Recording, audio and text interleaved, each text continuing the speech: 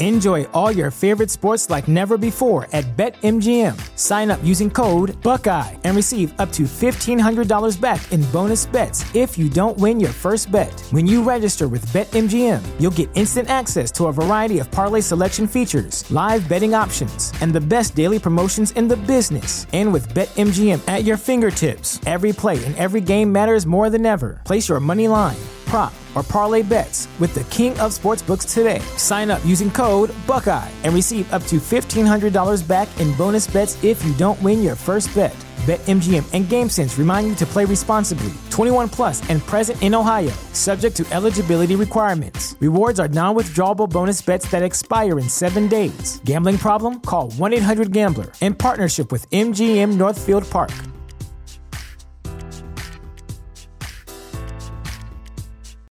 Without the ones like you, who work tirelessly to keep things running, everything would suddenly stop. Hospitals, factories, schools, and power plants, they all depend on you.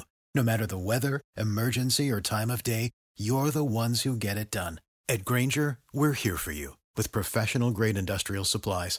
Count on real-time product availability and fast delivery. Call, click Grainger.com, or just stop by. Grainger, for the ones who get it done. When I was 2 years old, when I was dedicated to the cause of Lucifer, I was at that point a seventh-generation witch. I was laying there, practically naked, and I had her hold me as if I was a baby. I couldn't talk. I couldn't open my eyes. I believe my eyes were rolled up back in my head. There was evidence of human sacrifice on this site. One of my first questions I asked the guy, is there evidence of human sacrifice? Yes. We found the man with his fingers like who was a Richard Zachary. And it started to come down the stairs and there were disgusting smells. And at that point, just basically said, do you know what they did to us? And that's when I fled that home. But no, they would touch me. They would put pictures in my head if they wanted to communicate with me. Human sacrifice. Human sacrifice. Human sacrifice. Human sacrifice. Implants are real, okay? You know, we've got them on X-ray, we've got them on CAT scan, we've got them on the Gauss meter, which measures magnetic field 7.5. We've got them on an ultrasound machine. It's right there. It's hard physical evidence, not delusionary. All right, guys, welcome to Conspiranormal. And we have a very special treat once again tonight. We have Luke back in the studio. Woo-woo! Who's currently working on our new theme song. Good to be here. Which I'm super excited about. Yeah, it's creepy. It's really creepy. You might have just heard it, actually. We're not sure. Oh, yeah, maybe. You never know. We're Audio recording magic. this on the 25th of September, so we're actually doing our double show day today, an actual like triple guest day today as well. And Rob, how you been? Since I haven't seen you in like the last 5 minutes. Yeah, well, I took a break to call my parents. Before that, we went out to lunch together, so that's about it. Yeah, you, me, and Jeff. And actually tonight we have a first because we're actually calling both Australia and the future. Sweet. It is for the person that we have online. What time is it there for you, sir? It's 8:40 a.m. of Monday. Monday, yeah. Did you hear that Sunday. like mechanized voice right there too? What's that? Like, the Skype is making weird electronic sounds. Oh, it always does that. Always does that. It was sounded doing that futuristic. earlier with Mark Devlin.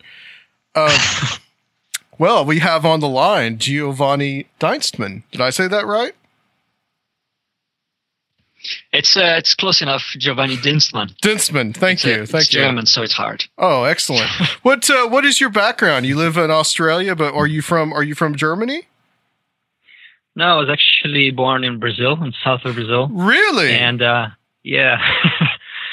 Well, in south of Brazil, there has been a lot of both Italian and German migration. Mm-hmm. So I guess I'm a little bit of a mix of both with my, yeah. Oh, very cool. My wife is from Brazil, actually. Oh, really? Yeah, she's from Goiânia. Okay. Yeah, I'm more down the south in Porto Alegre. Porto Alegre. Okay. Yeah, very cool. I've been to Brazil a couple of times. It's a nice place. Well, how did you get to Australia? Well, I married a foreigner. My wife is half Japanese, half Persian, and then we moved to Brazil and life there didn't work out so well for her. So we thought about moving to English-speaking country, and it's hard to beat the weather of Australia and the beauty of this country and how open they are to immigrants and everything. So we moved to Sydney about 5 years ago. Wow, what a world. Like, you from Brazil, you speak English and live in Australia. That's excellent. Very excellent. That's very exciting. Yeah. You would be the officially first Brazilian I've had on the show, even though I'm married to one. So, but your specialty is meditation. You actually reached out to me, and how did you hear about our show? By the way, being all the way down there. Yeah, I saw it in iTunes on the top shows on religion and spirituality. I think that was the category. Yeah. Yeah, I found it interesting and then contacted you guys. Okay, excellent. Thank you. Well, Giovanni, let's talk about meditation. This is like we were talking about before we started the show. Was talking about how it's not a subject that we have covered. We may have covered it tangentially in some ways, and I do kind of have a question that I want to ask you about that. But let's talk about kind of your background in it and kind of how you got involved with this practice and what were some of the things that influenced you to get involved with it? Okay. So I was about 14 years old, and since then, I'm a big reader. So at that time, I was already reading lots of books. And a friend of mine talked to me about magic and alchemy and all these esoteric things. And initially, I felt like, what? Are you serious? These things exist? What are you talking about? But then I bought a couple of books on the subject, and I was fascinated about this subject, and also about the idea of developing psychic powers and exploring all this metaphysical side of reality. So I started buying books and started reading on the topic and tried to do some exercises. And a couple of the books that I bought, they made it very clear that if you want to develop anything in this area, you need to have a very strong power of concentration and visualization. Okay. And for that, he recommended meditation. Okay. So that was the first time that I heard about this practice. I started practicing on my own, tried practicing on my own. But it was really only when I went for a workshop on meditation by a group called Brahma Kumaris. It was just a 1-hour workshop, and they had a guided meditation for 5 or 10 minutes. And during those 5 or 10 minutes, I experienced a very special state. I was in a state of deep silence and stillness, and my mind felt different, my body felt different, and I was a very restless kid. So that state was very enjoyable. It was very precious. And then I decided, okay, from today onward, I'm going to meditate every day. And I've been doing that since then. So that's in a nutshell, that's the story, the beginning. Okay. What, when you meditate, I mean, is it, do you just find like a quiet area? Is there any kind of like mantras or anything that you do or say, or is it more, contemplative? So there are multiple types of meditation, right? And the techniques vary a lot from one type to another. The technique that is the most common and that I like to practice is concentration meditation. In concentration meditation, you basically are bringing your awareness again and again to the same point, to the same object. It can be your breathing. It can be a mantra. It can be one of the chakras in your body. It can be even a feeling, like the Buddhists, they meditate on loving kindness to kind of increase the feeling of love and happiness. So that's the most common method of meditation. So again and again, you bring your attention to the same point, to the same object. And it's very, very hard because the mind is like a drunken monkey. It keeps jumping from branch to branch without any reason or without stopping it. That's just its nature. But by time and by practice, we learn to get a bit more control over our mind. And then this starts opening us to experience deeper states of consciousness, or altered states of consciousness, if you like. Right. What are some of the roots of the meditation practice? What main religion, and you mentioned Buddhists there, what main religions do some of your practices come out of? So the practice of meditation started several thousand years ago, at least 4,000 years ago in India. So I would have to say that started in Hinduism, although probably at that time they didn't call themselves that. They were just yogis doing practice in the caves, in the mountains, and trying different methods to kind of control their mind and to transcend the human condition. So it was not a health practice like it is nowadays for most people. It was a practice with a very specific goal of transcending the human condition and stopping all suffering. So I have to say that it started in Hinduism with the yogis, and later on when Buddhism, when the Buddha was born in the 6th century BC, so he learned from the yogis and he developed his own methods of meditation. And then Buddhism grew to be a kind of a strong and influential religion in Asia. And with it, its method of meditation became more and more common. And a little bit after, also in China, the Taoists developed their own methods of meditation. So in general, it's a very ancient practice that comes from wisdom traditions in Asia, especially in India and in China. Are there any traditions in, let's say, the Western tradition or Western civilization? Sure. So the Greeks, they had the navel gazing exercise, right? Which is a type of, you can say a type of meditation.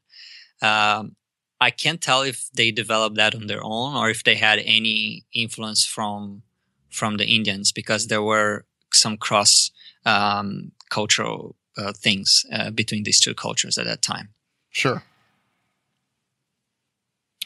And I guess you would say maybe some of the contemplative things that monks would do in the Middle Ages, would you typify that as maybe being a form of meditation? Sure. So in Christianity, in Christian mysticism, there are some practices that I think we can classify as forms of meditation.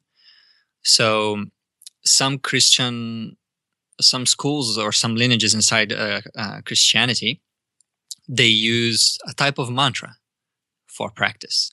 I think it's the Orthodox Church of the East. For instance, the Desert Fathers, as they say, they use a mantra. I think it's Maranatha, or they also use other small sentences like "Lord, come to me," something like this, and they repeat that again and again inside their minds as a form of contemplation / meditation. And there is also Saint Ignatius of Loyola, that he created the spiritual exercises. Those are a form of visualization or contemplation that tend to lead to states of meditation as well.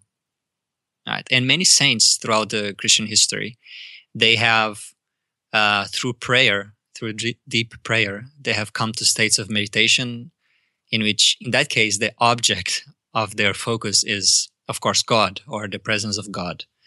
And so it's still a type of concentration meditation where they're focusing on God and they're just silently being there with that presence. Yes. So it's almost a universal, it would probably be, you would say, like a universal thing in humanity to do these practices. Yes. Different religious traditions or people seeking spirituality, mystics of different countries and times, they would have invariably come to meditation either being taught by their tradition or discovering on their own as they are kind of focusing more and more through prayer or contemplation. They would eventually find this practice, I believe. Let's talk a little bit about some of the teachers, some of the people that may have influenced you, or some of the people that you think that may be the most important in developing these practices. Well, historically, I would say that the Buddha and a sage called Patanjali, these two masters were probably the most influential ones on developing the science of meditation. There have been countless masters, but these two probably the most influential ones. In more recent times, the West got to know more about meditation and about yoga and the traditions of the East through a man called Vivekananda, Swami Vivekananda. He visited the West. He went to the Parliament of Religions in Chicago. I believe it was in 1892, something like that. And he spoke about the traditions of yoga in India. And he made a very strong impression in people. And after that, there was a huge interest in American and European society in religious traditions from India. And more yogis and meditation masters from India came to visit the United States and the West. There's another man that I would like to highlight as well. He's called Swami Rama. He visited the United States and also Japan. I believe it was in the 1950s or 1960s, maybe 1940s. And he was the first Indian yogi to be actually scientifically tested with meditation. And at that time, there was a lot of, he impressed a lot the scientific community at that time. I would say that in a way, he is the precursor of all these thousands of studies on meditation that we have nowadays. It all started with Swami Rama when he was analyzed and he showed that he had like perfect control over his brain waves, over his heartbeat, and even over the temperature in his body. So that was the beginning of the scientific curiosity about meditation that led to all these studies being developed and to ultimately meditation being so popular nowadays as a tool to relieve stress and increase your well-being.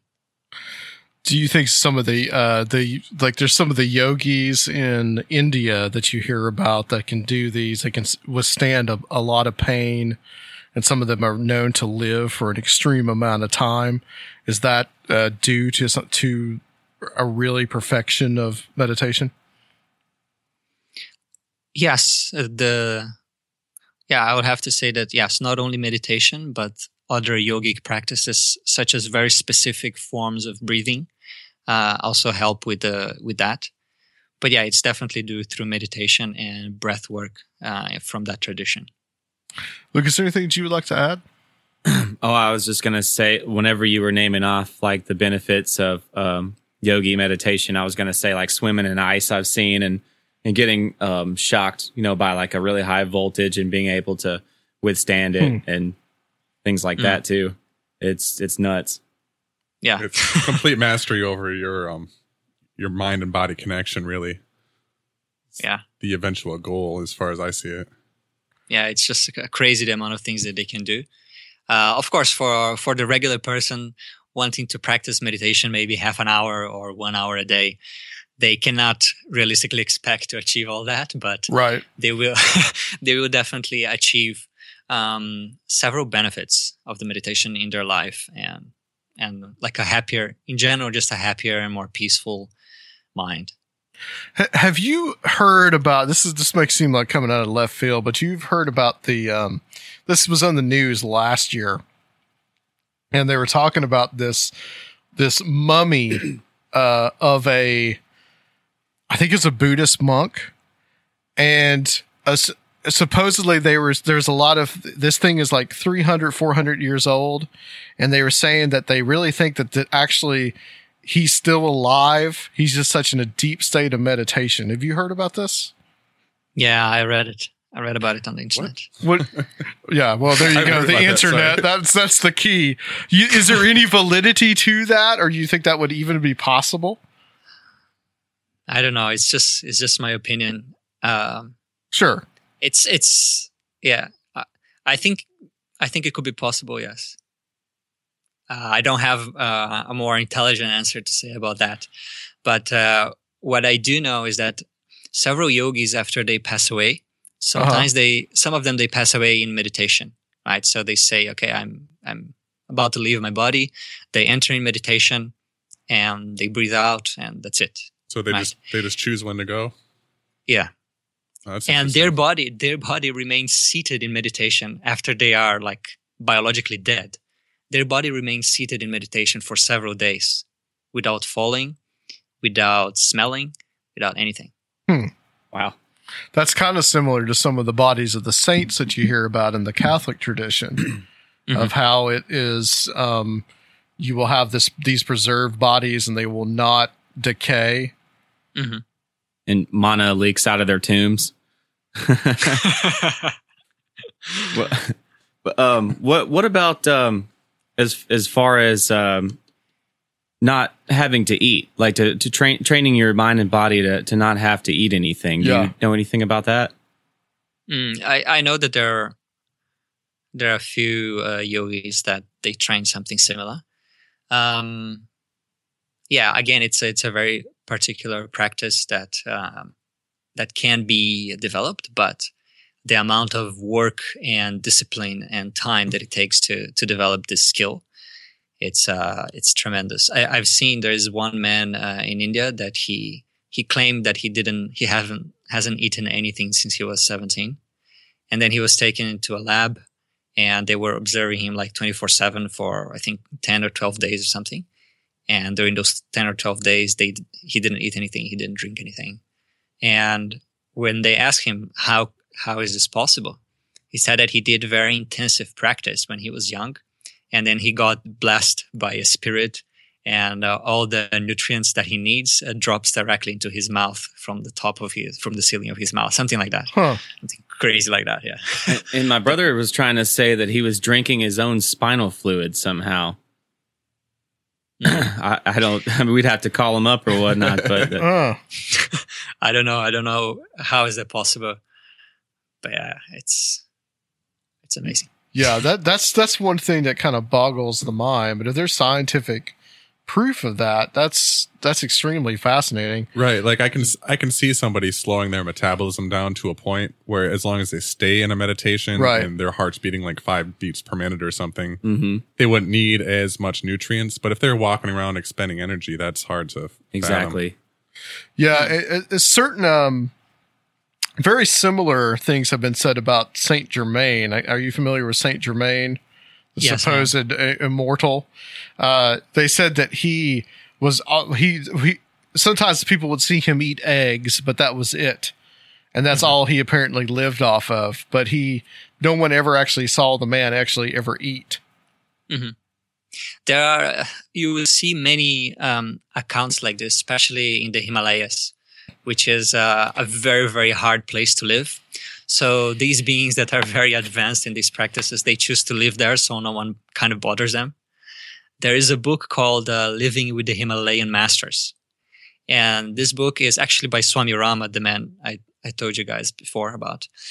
And he lived there in the Himalayas for, I think, 30 years or something like that.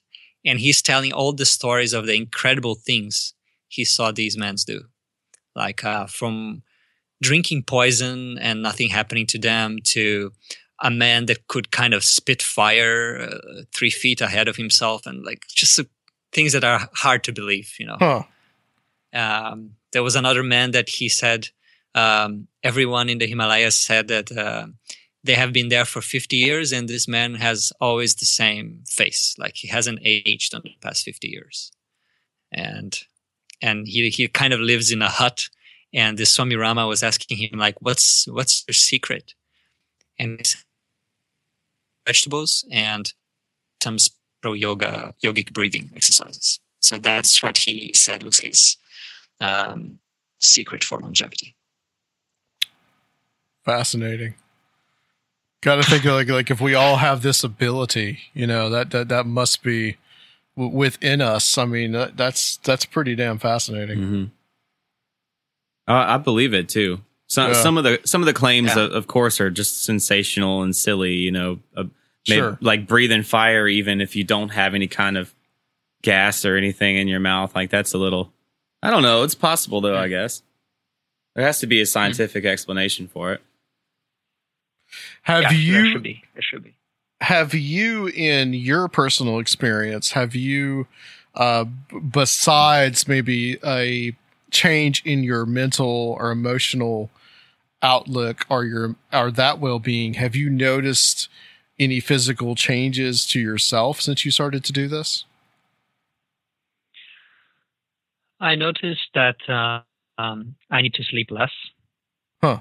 And that didn't start from the very beginning. Just after a few years of meditation, the amount of thoughts that I had per day just drastically diminished. And with that, I started sleeping like maybe an hour less, and I was okay.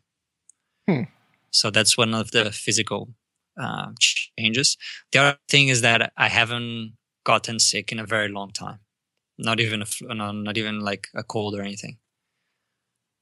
So, in terms of physical changes, that's about it. It's like a mind over matter kind of thing going on. Yeah, it's of course, if I eat food that is like food poisoning, that may still happen. Right. But the body not functioning properly or not fighting disease or actually creating disease, that's something that you can directly influence with your mind. Not with a single thought, but like with continuous thinking and certain practices, you can program yourself to not become sick. How many hours a day do you meditate? I started with 20 minutes, and I grew my practice organically. Nowadays, I'm doing 2 hours. Wow. Yeah. And how does yoga fit into this whole paradigm of the meditation? You see, yoga, when we hear about yoga in the West, we think about stretches, right? We think about postures and physical exercises. But the truth is, the word yoga means union. Yoga is actually a tradition in India that the physical part of it, the postures, the stretches, that's only a very, very small aspect of yoga. There are many yoga lineages in India that they don't even practice anything physical. It's just the meditation, the breathing, and other practices. So now if you're talking about the physical yoga, the postures, these were things that were created by those masters to prepare the body for long meditation. That was one of the purpose. So if they wanted to sit in meditation for several hours, your body needs to be very healthy. And otherwise, you're going to be in pain. And also to increase the lifespan so that they could practice, they could seek for longer. There are other more kind of esoteric aspects to the yoga practice, to the physical yoga practice even. But in general, it's really to prepare the body and the mind for meditation and to have perfect health and long life. Let me ask you about some of the Western esoteric tradition, the occult tradition. Do you see any link between some of the practices in occultism and meditation practices? Yes, I can definitely see the link. You see, the esoteric practices of the West, they are more focused on ceremonial magic and things like that, right? They're more focusing on controlling the forces of nature through rituals and things like that. While in the East, especially in India for the yogis, those that are devoted to esoteric practices, they are using more the mind directly. They're using mantras, they're using the power of their mind, concentration, visualizations. There's also ritual, but in general, they are more concerned with developing these powers inside their own mind. So there is this difference. I believe that in the Western tradition, there is also practice of meditation. From the books I've read and the people I've spoken to, meditation is also an important practice in occultism, although it's still kind of different from the way that they do it. Yeah, the yogis do it. Here's the question that I think that I most am curious about. And that is, we have talked a lot about on this show about altered states of consciousness, mostly dealing with the whole concept of alien abduction, alien contact. We've also talked about it in the vein of sleep paralysis. We have talked about using hallucinogenic drugs, and you had termed the meditation to achieve an altered state of consciousness. I was curious about whether or not have anyone that does meditation, is there any kind of influence from or contact with entities or outside forces? I think a few people experience that. A few people that maybe practice meditation and have that deep interest, or maybe even devise their meditation so that they can do that. That type of thing happens. But in general, for the average person going to meditate, or for the ones that meditate with a spiritual intention behind it, you will not. This type of things will not happen. You will experience altered states of consciousness inside yourself. And they are altered because they are different from the day-to-day consciousness, where you're kind of just busy and your mind is outside and you're perceiving the outside world, but not necessarily contacting other entities or anything of the sort. Do you know of any examples where that has taken place? I can't think of any at this point. Okay. That's something that's always interested me, is that whether or not, because you can achieve an altered state through many different means. Now, whether it's negative or it's positive or not is probably another issue. But I have seen that there is a contact with something that is otherworldly, so to speak, or some other form of intelligence. Right, through various other means that all have that sort of similar link, like sensory deprivation, or hallucinogenic drugs, or they've all got that weird, there's some entity kind of a vibe there. Right. Mm-hmm. How would you differentiate and alter that kind of altered state of consciousness that you would achieve through meditation from the altered state that you would get from something by saying maybe taking an hallucinogen? Well, I think that would depend a lot on the hallucinogen you take. So maybe some of them allow you to see things that actually do exist in subtler planes of existence, like the astral world or the mental world.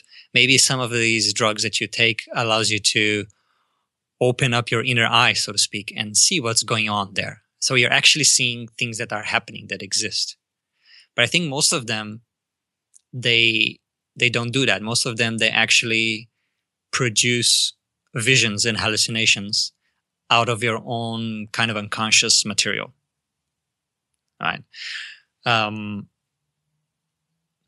with meditation, of course, you're not doing that. You're actually going the opposite direction. You are allowing all your thoughts, all your unconscious material to kind of settle, to calm down. And then your mind becomes very, very sharp. Your attention becomes like a laser focused sharp. And then anything that you put your attention on, you're able to kind of penetrate deeply into that thing and understand it from the inside. And your perception of time and of reality changes when you go into these deep states of meditation. Because what is time? Time is when the reality in one moment is different than the reality in the other moment. So you notice that something changed. Time is, things are changing moment after moment. But in a deep state of perfect concentration, where moment after moment your mind is exactly on the same state, exactly on the same spot, then the notion of time simply disappears. There's no sense of time. There's like a timeless now. And with that comes a sense of peace and of bliss that I haven't found anything in this world that comes even close to it.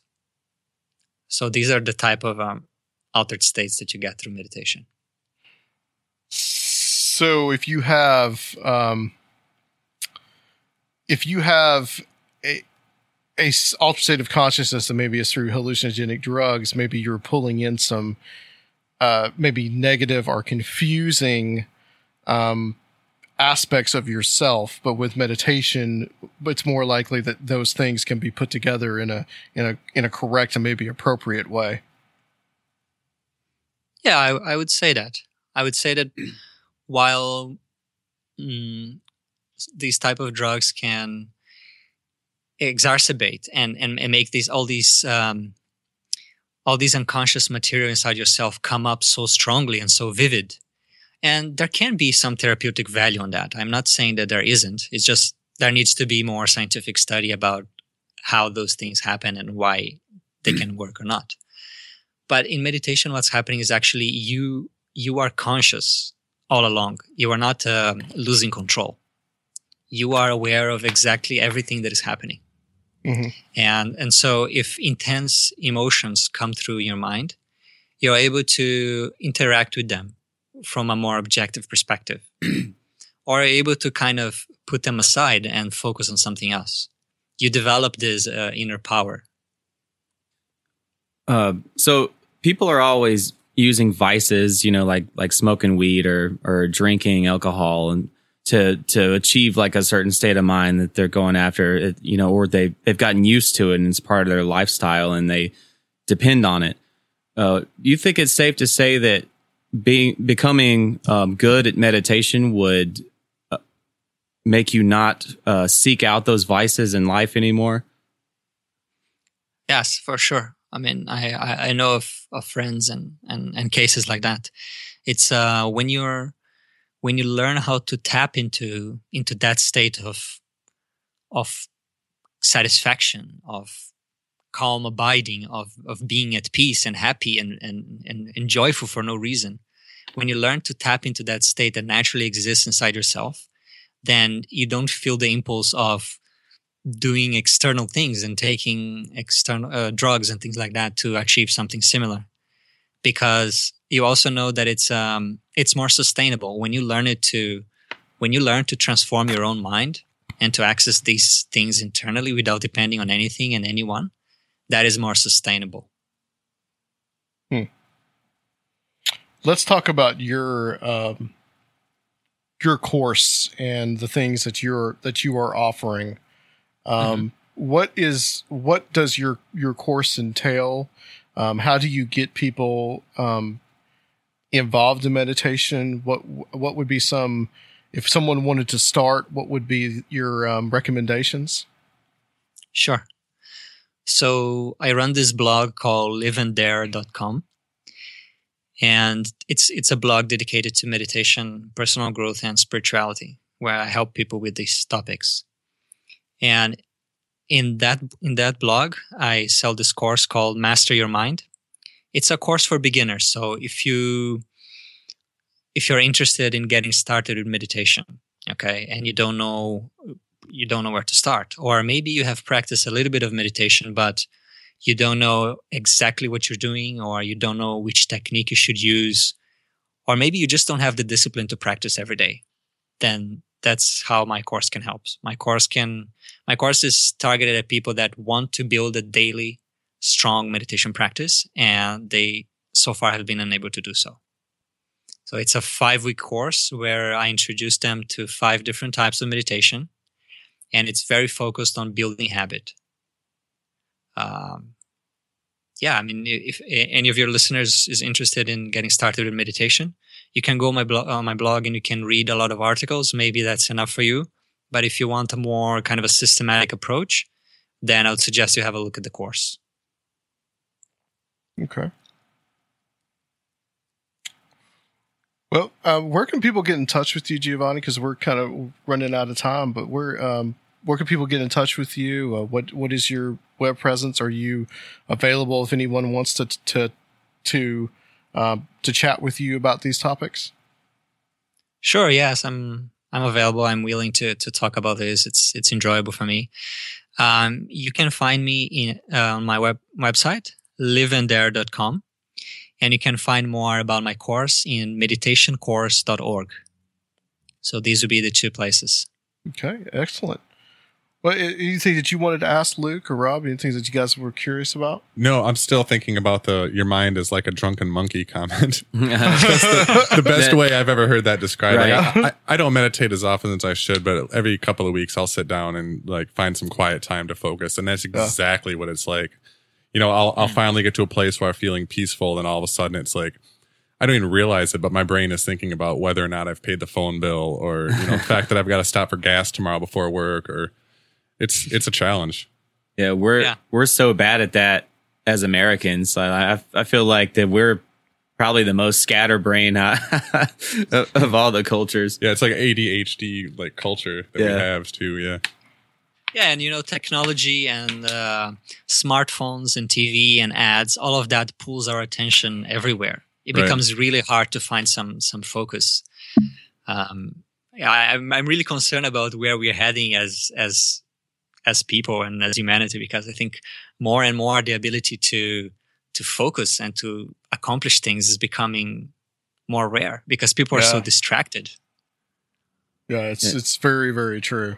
TV could be the topic of TV could be its own episode because of the subtle the subtle brainwashing, you know, that it has on the effect. If you watch anything, you know, in TV, it changes so quickly. It doesn't stay focused on any particular subject. It changes and changes and changes throughout the show until a commercial.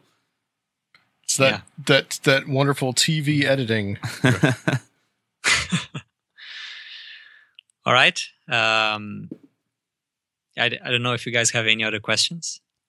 Gus? Well, I thank you so much, Giovanni, for coming on and enlightening us about it. I'm sorry that I wish I knew more about the topic, honestly, but it is very interesting. It's always good to learn from someone that knows it. Yeah. And thanks for reaching out to us. Yeah, absolutely. Sure. No problem. I enjoy talking to you and to your audience, and my goal is to get as many people to meditate as possible, either learning from me or from anyone else. Doesn't matter. It's just seeing how much meditation can do for you. I'll just encourage every one of your listeners to just give a fair try. Absolutely. Absolutely. Thank you, sir. Stay on the line for us. We're going to close this section out. And guys, we'll be right back on Conspiranormal.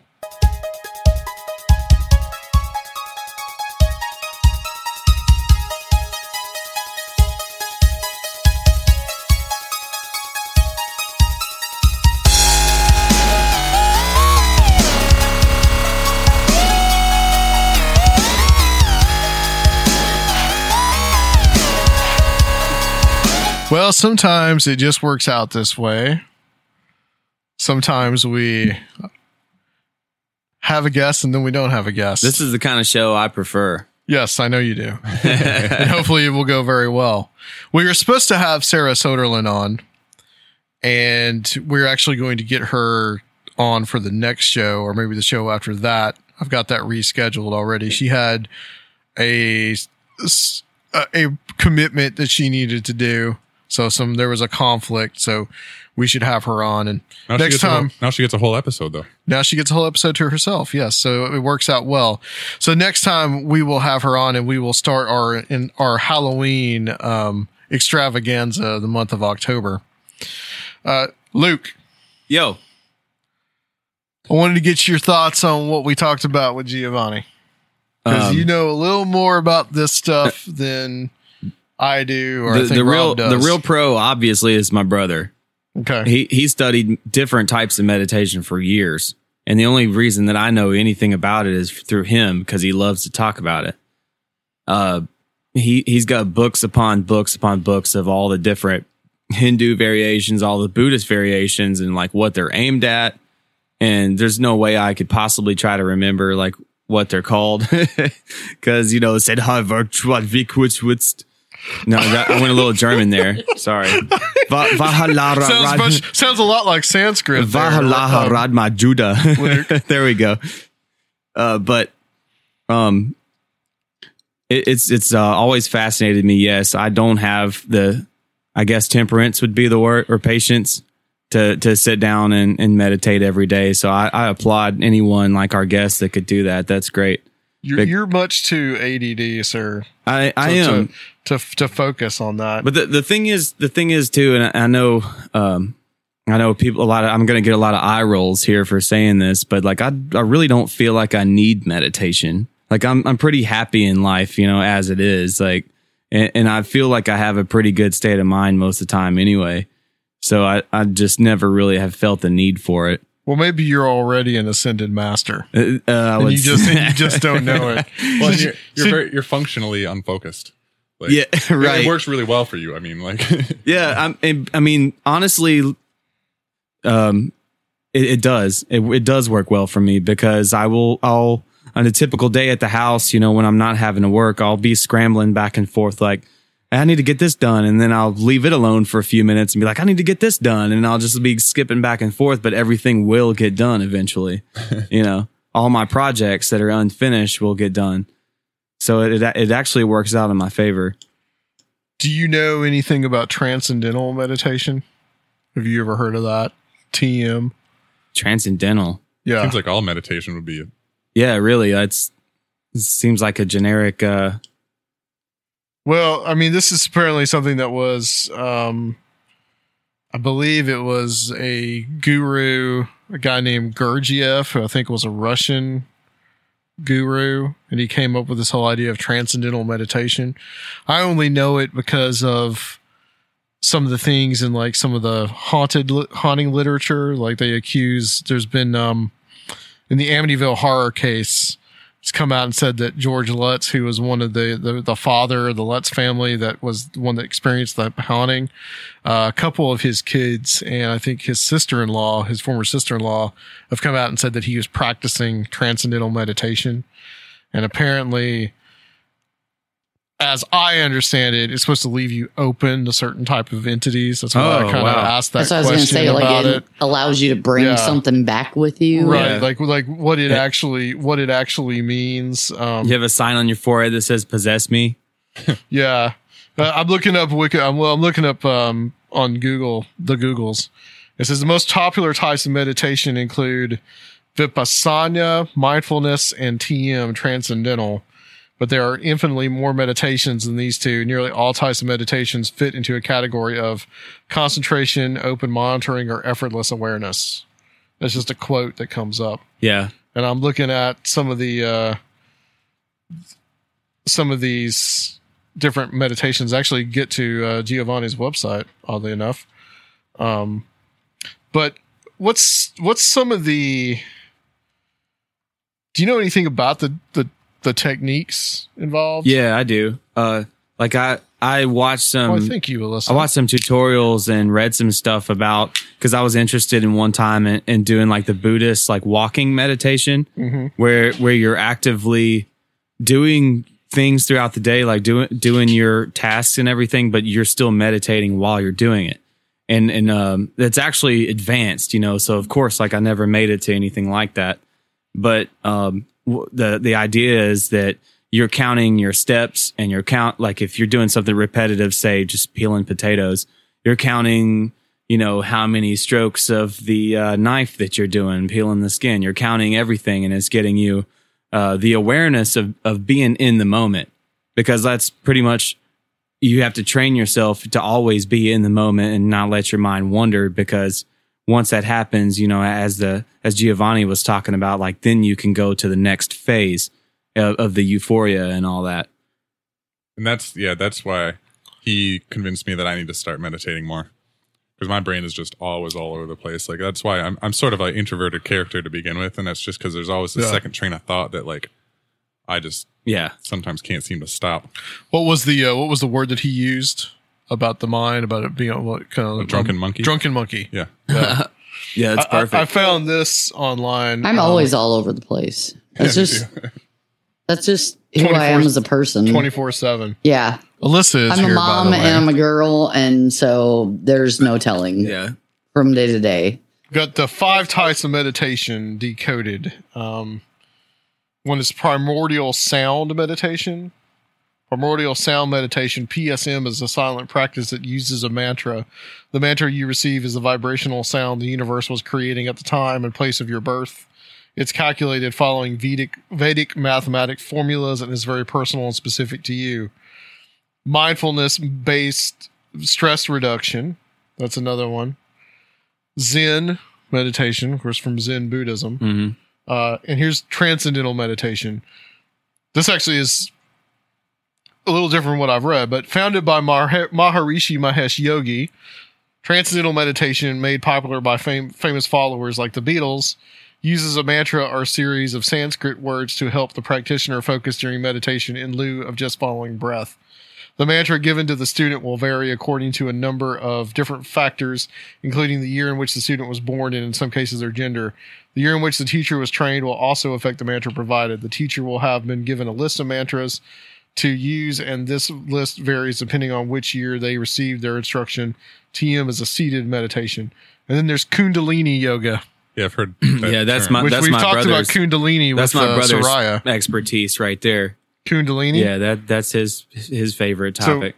So talk about that just a little bit, because like we talked a little bit that with Soraya about like his Kundalini awakening and how he felt that was, he didn't know what it was for the longest time and it just happened to him. Yeah. And it was very odd and scary for him. So he learned exactly what it was. Well, Kundalini is sex energy. So it'd be like the base chakra, like located like in your groin area. Mm-hmm. And it's channeling that, because so much, if you think about it in it's kind of a logical way, so much energy is contained in both the groin of the female and the male, because it creates, both together, obviously, creates life, and a lot of energy goes into that. And then pregnancy too, that's a whole different topic. Yeah. Like so much energy is concentrated to create the fetus and all that.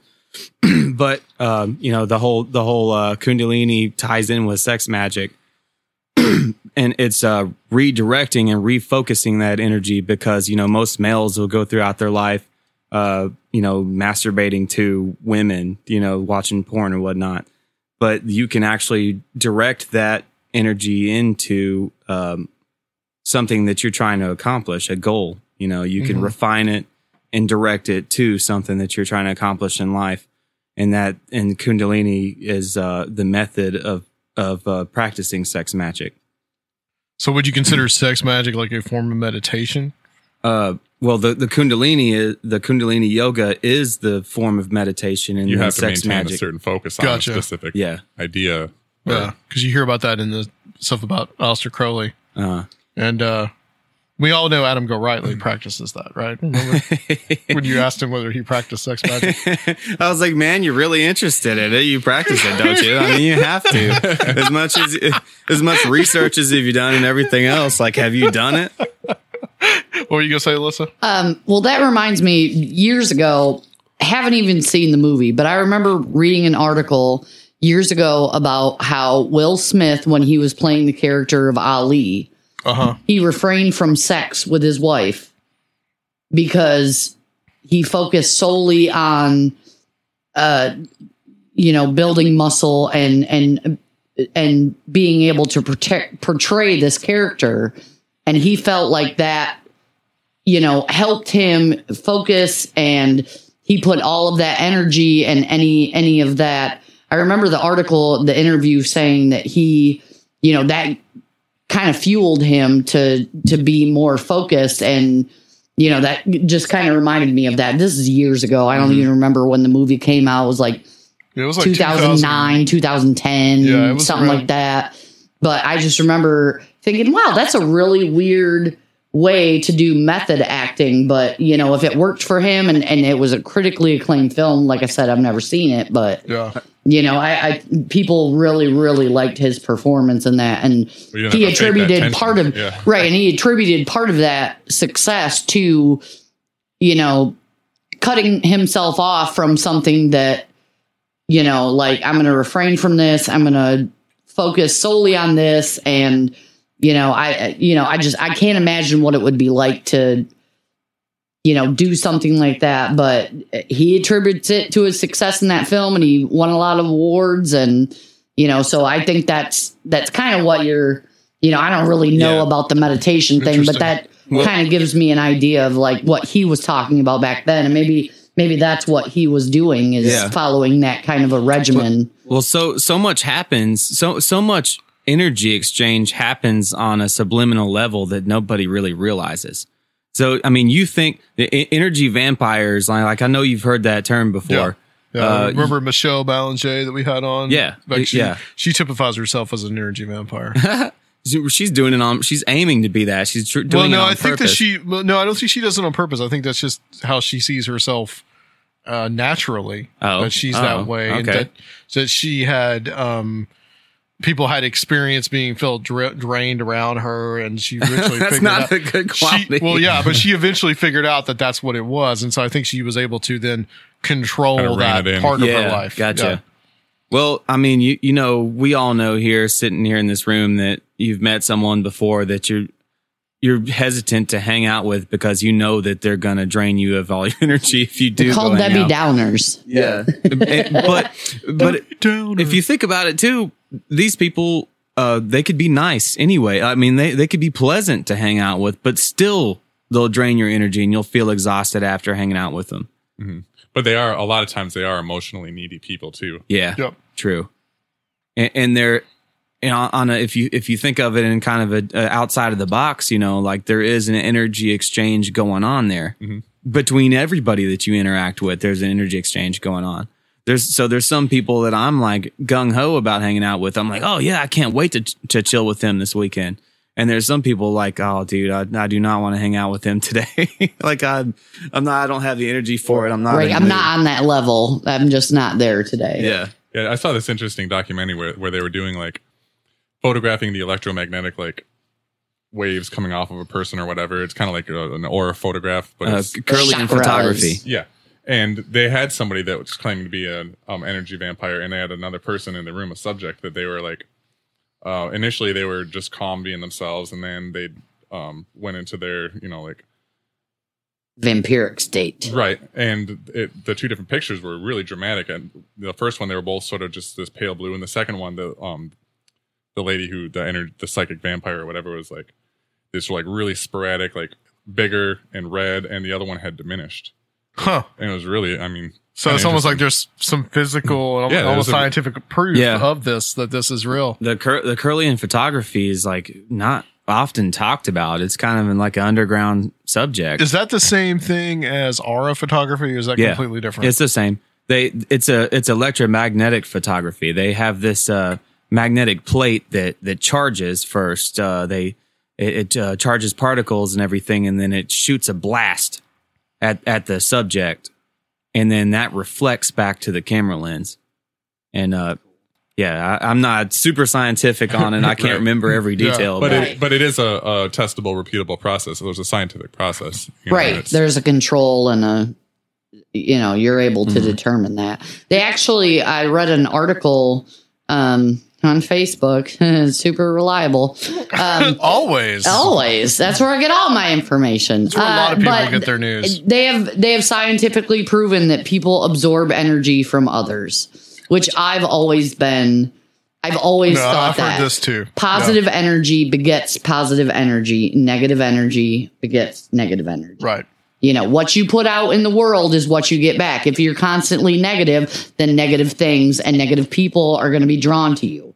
And that's, it's not always easy to be like super positive all the time, but I do. And it's kind of the same thing. Like you do absorb energy and, kind of just like a overall mood or, whatever from people. Like, I don't know. So that I thought was pretty interesting that they have scientifically proven that is possible and that it happens. And I feel like that's, kind of the whole like Debbie Downer. Nobody wants to be around Debbie Downer because they are absorbing that energy.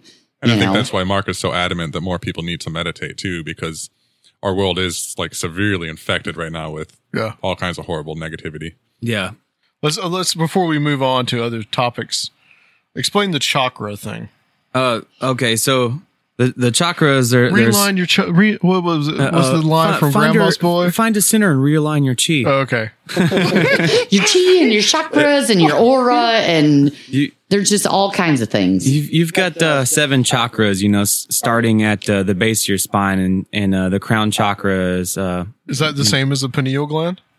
Yes. I thought starting at the top of your head. Your so that's your third eye. Wait. Let me. Starts at the top. I gotta count them. It's like white, 3, and then 4. Purple was your third eye. Yeah, you're right. There's 2 on the head. Blue That's is right. your mouth, and then orange. And then it goes down to your hoo-ha. Forget. Green is your heart, and then yellow is your stomach, and then red would be your groinal chakra.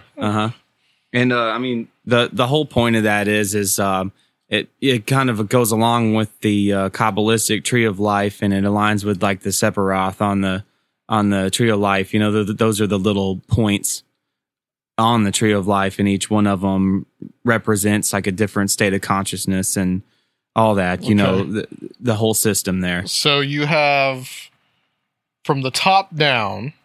See if I was right. You have the Sahasrara. English 1,000-petaled or crown chakra is generally considered to be the state of pure consciousness within which there is neither object nor subject. When the Kundalini energy rises to the point it unites with the male Shiva energy and a state of liberating Samadhi is attained.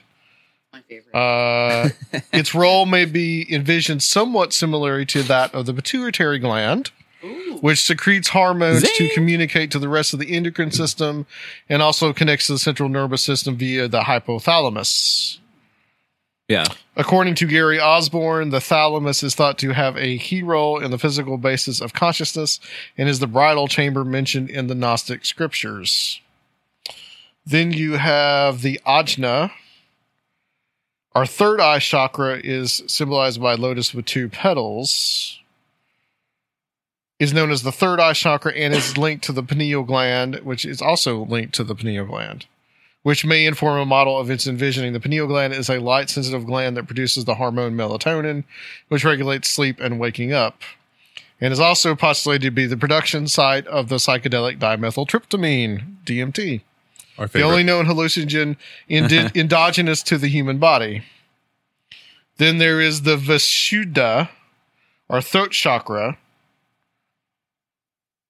is parallel to the thyroid gland, which controls growth.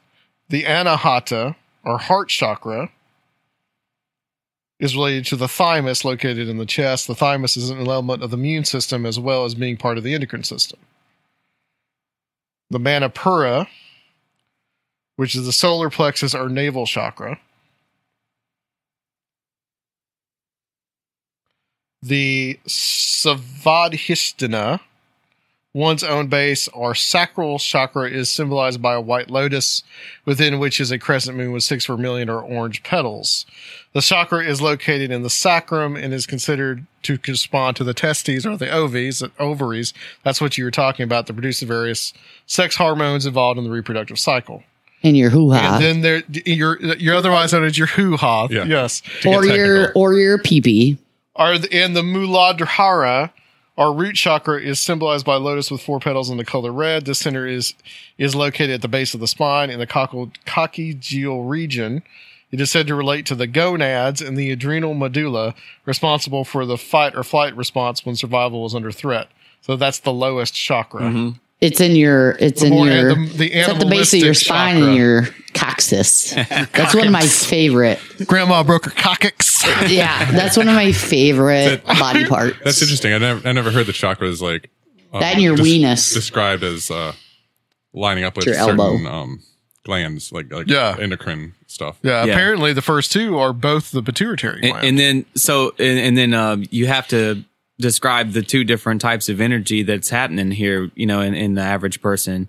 Like we just talked about, like the Kundalini, like the sex energy going on, which is a primitive kind of energy, fight or flight, like you said. Yeah. And then you got on the other side of the spectrum, you've got the creative energy, the kind that where you motivate yourself. Like it's all kind of like mental energy,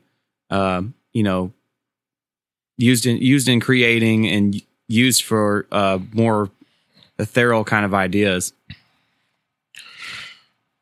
Well, we mentioned, let's segue to something else. Let's do that. I can see you driving a Segway. Driving a Segway? We mentioned Michelle Ballinger. We should go do that. And she was, we had her on to talk about the occult. God, that was like episode 38. So it's like almost 100 episodes now. And she was on a show called Paranormal State. You guys watch Paranormal State? Yep. Actually was a huge fan of Paranormal State. There's been some recent developments in Ryan Buell's. I read something about that. Yeah. Yep. Apparently, from what I've read, I don't want to be biased or I've read totally biased, articles or whatever. But apparently there was a bunch of commitments that were made by his group / management / whoever controls him. And he could not meet them.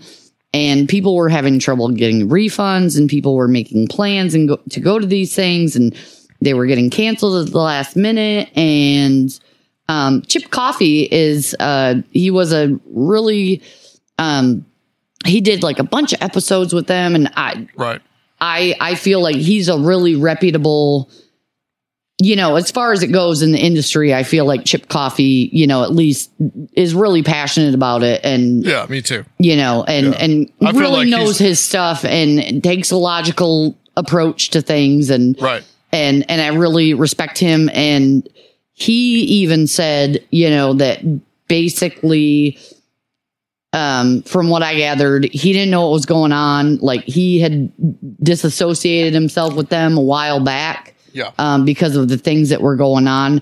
Apparently, Ryan said he had pancreatic cancer at one point and was going through treatment.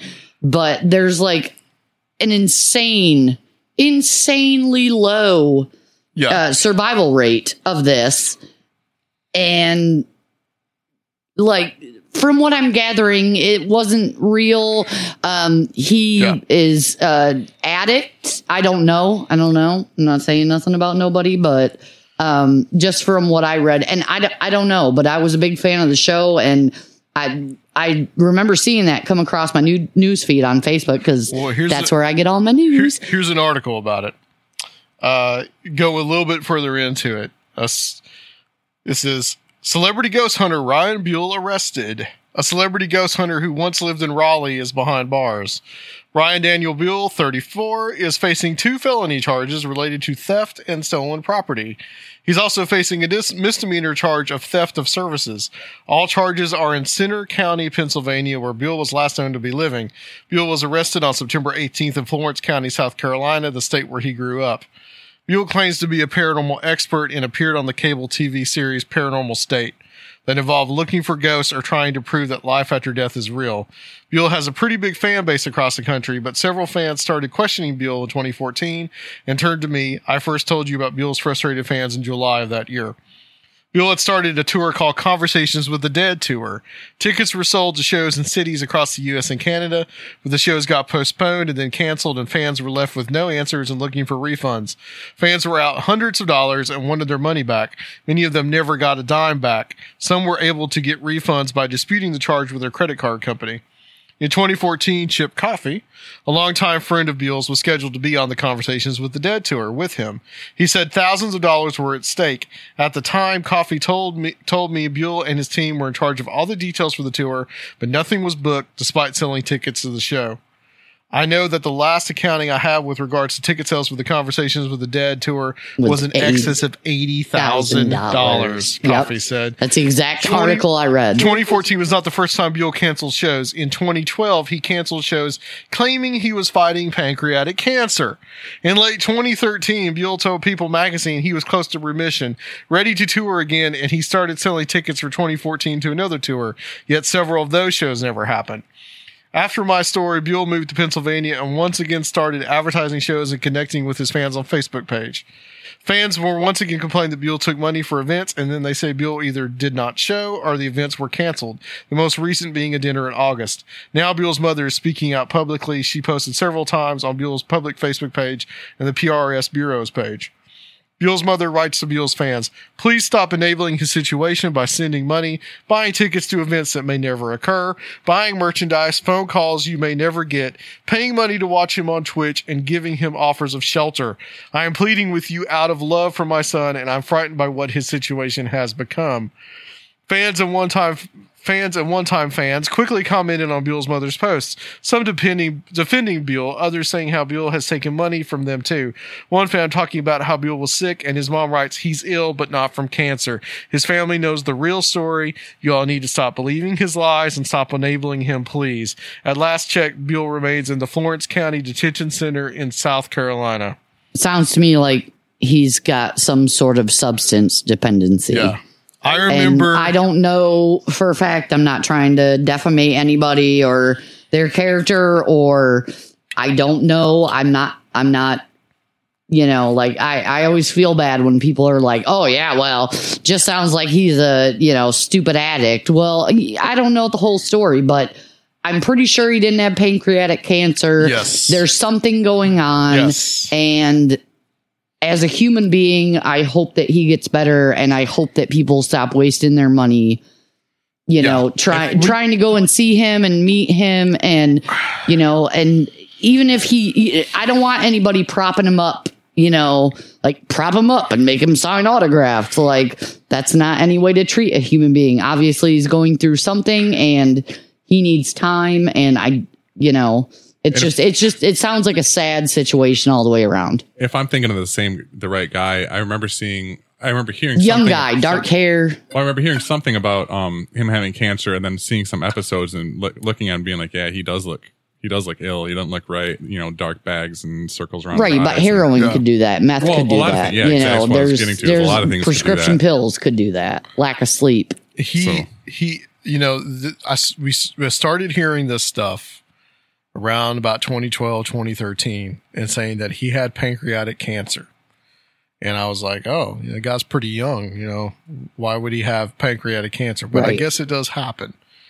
And then you started hearing about these events that were being charged money for. And then he, at the last minute, would use the pancreatic cancer excuse and say, oh, my cancer's acting up. I need to pull out of the event.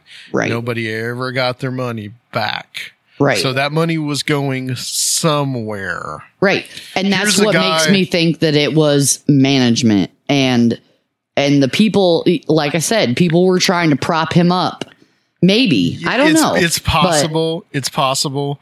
He has this huge fan base, and all these people are willing to pay money. Let's try and keep this money train going. And I think most of it was him, because here's a guy. These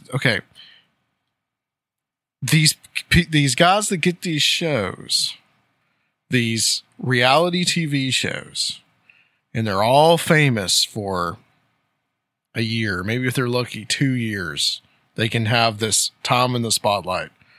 All of a sudden, the show is gone. It's canceled for whatever reason.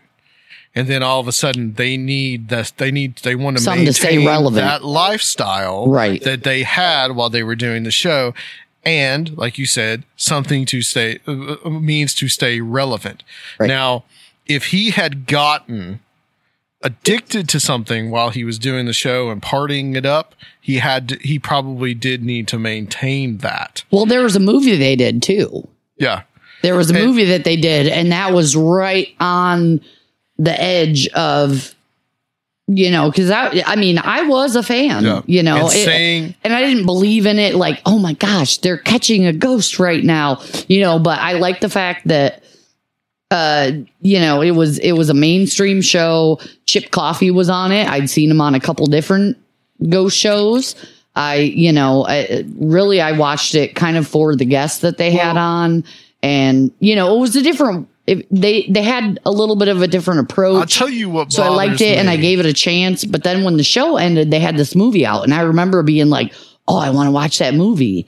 but I never did. And now looking back on it, it was probably just some ploy or just some way, some avenue to keep generating profits. And I'm, I would still watch the movie, but I wouldn't have paid money for it. In the whole thing is that he used pancreatic cancer as an excuse.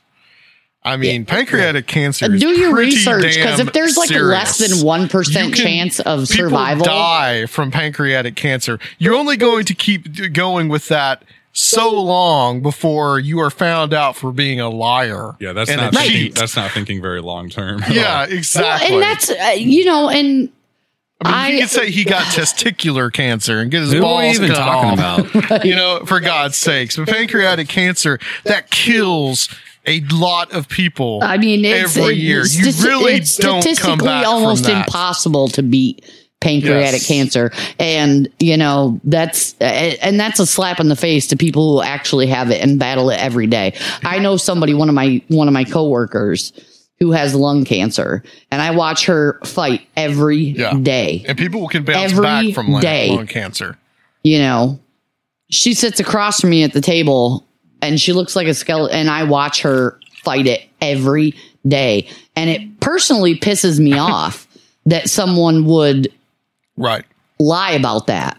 That's the part that makes me sick. Just to get money, to feed their habits or their drug addiction, or whatever because the hell it is. If you know somebody, or if you've ever been touched by someone in your life being affected by cancer, and I'm sure most of us have, most of the people out there probably have. Here's a question. That's disgusting to me. Agreed. Here's a question that I want to ask. And he would always say that on the show, and who knows how much of this was narrative, how much of this was probably complete BS, but he would talk about how he would have this demon following him and all this kind of stuff. Yeah. Now, we are 1 year out. The other day was a year anniversary of the death of Mark and Debbie Constantino. That's the people that did these EVP. Yeah. Did all the EVP stuff, the couple. And he killed her. Yes. He killed her roommate, killed himself. That's crazy. I remember hearing about that. It was absolutely insane. So the question that I really ask here is, if you are dealing with the paranormal world, and I just got finished reading the guest we're supposed to have on tonight, I just got finished reading her book where she talks about having an attachment. And they talk about this stuff all the time in the paranormal community. You can get an attachment. You can get something that is influencing you negatively. However, and especially with Mark and Debbie Constantino, a lot of people in that community are not willing to go forward and say, although they talk about this all the time, they're not willing to come forward and say, maybe it was some kind of an attachment or maybe some kind of negative entity that made this happen. Now, on the obverse of that, I have very little patience with the whole devil made me do it. I personally think that Mark Constantino did what he did because they had a rocky relationship. Yeah. But is there any influence? And this reflects back on Ryan Buell. Is his drug addiction, are his problems because he's dealing in this paranormal world and exposing himself to these entities? I think we have to ask that question. Right. Well, absolutely. At some point. Absolutely. I think that it also, what might influence how you feel on that is the way you perceive what a demon is. I know that you, Adam, believe that there's actual thinking entities, right? That are out there lurking behind the scenes, trying to drive us in the wrong direction and steer us away from, our spiritual path. I agree. Yeah. Which could be it, but I also see, on the other hand, that they could be more of a metaphor for the inherent evil that's in us as well. Possible. Yes. In that sense, we all carry our demons, whatever. But more of a zeitgeisty sort of, there's all these influences out there. Some of them are good, some of them are bad. We have to choose. We've got to forge our own path kind of thing. And in that sense, I mean, yeah, for sure it was, they're both battling demons, but whether or not it was an actual thinking, sentient entity that decided to come into their lives and mess with them because they're doing these ghost hunting practices, I don't know. That's a lot harder to say. Well, I'm going to tell you from personal experience. Okay. Thank you, Luke. I didn't even touch it. From personal experience, I will tell you that when about 2006 or so, I got into the whole EVP thing really hard. I would listen. I'm still into it real hard. I would listen to them religiously because I just found it fascinating. You ever seen the movie White Noise? I've seen the movie White Noise. That's a good movie. And I can remember listening to this stuff, and I can remember my wife telling me that she was cleaning the mirror one day, and she felt something push her. And after that, it kind of freaked me out because I was like, what if I really am opening doors here? I mean, it sounds really superstitious. I don't think it is. If you are allowing yourself and you are immersed in this kind of, and it's okay to have this as a hobby, but if you're immersed in it all the time, are you allowing a degree of negativity to come into your life so that it does jealousy, rage, anger, addiction, those kind of things can affect you. Right. And we've seen a lot of other people in the paranormal community that have gotten really ill and really sick and died. So, a lot of, I hear a lot of, I've heard some shows talking about Mark and Debbie Constantino, and they're not willing to go in that direction. And I don't know whether it's because they feel like then they would have to admit that these negative things are in their own lives, or they believe that since they knew these people, they could see the lives that they had. But if it starts from just something whispering in your ear, a lot of negativity, whether that's subconscious or conscious, then eventually is that going to lead to something really horrible and really bad to happen? I think it does. I mean, I think on a level it does. Decisions. Yeah. Well, yeah, whether it's energy or entities, like it's the same thing. Right. Or intentions, do you, I mean, I believe in it. There's times where I feel like I'm a really open person when it comes to things like that. And I almost feel like I have to force myself to not be, because I'm scared of what might happen, am I going to start seeing things? Am I going to start hearing things? I honestly believe all that stuff, there's like a door and all that stuff is crowded on the other side. And if you, there to a certain degree, there's a lot of people that go into places, they investigate hauntings, they do certain prayers, certain rituals before they go in, before they go out, right, to protect themselves. And even that, I don't know if I would trust. I'm not bringing nothing home. I've had my own experiences. I've been open, and it didn't do anything but scare the crap out of me. And it didn't bring me anything good. And so I just, sometimes I'll wake up in the middle of the night and I'm like, am I seeing what I'm seeing? And I'm like, nope. Roll over, go back to bed. Don't even entertain the thought, because don't open that door. On the other hand, we've also talked to a lot of people who do see a lot more of this kind of stuff than the average person, and they're not people that invited it into their lives. They're just people that were kind of born that way and have always been that way. Right. That seems to be the case with more often than not. Right. So I don't know.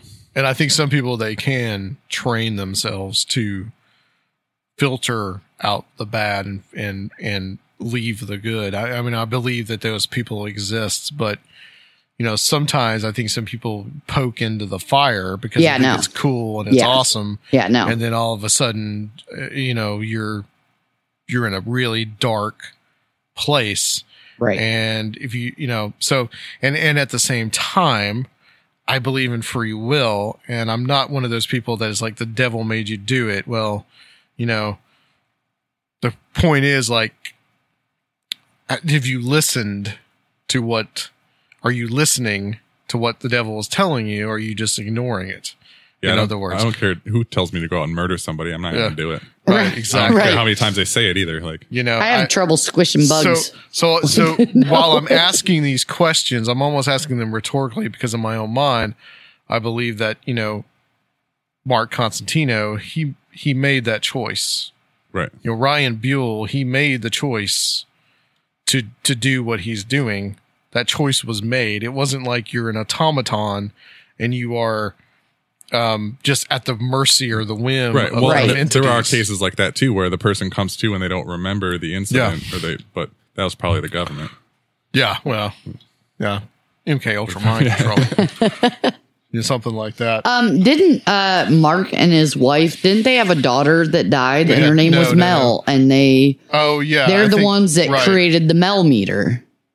That's somebody else. Is that somebody else? I thought it was them, but I wasn't sure. Yeah, I think that's somebody else. Okay. I'm pretty sure that's someone else, but I think they did have a daughter that passed away, and that's how they got into. That's where the Mel meter came from. I know that's because their daughter died. They had two daughters that tried to connect with her, and they made up their own. Yeah, this meter. is a guy that I think you're thinking of that was on Ghost Adventures. Yeah, it's a man that could try to connect with his daughter. Yeah, it was. Yeah. Yep. The Constantinos, I think they did lose a daughter at one point, and actually, they have two surviving daughters, and one of which was involved with kidnapping Debbie.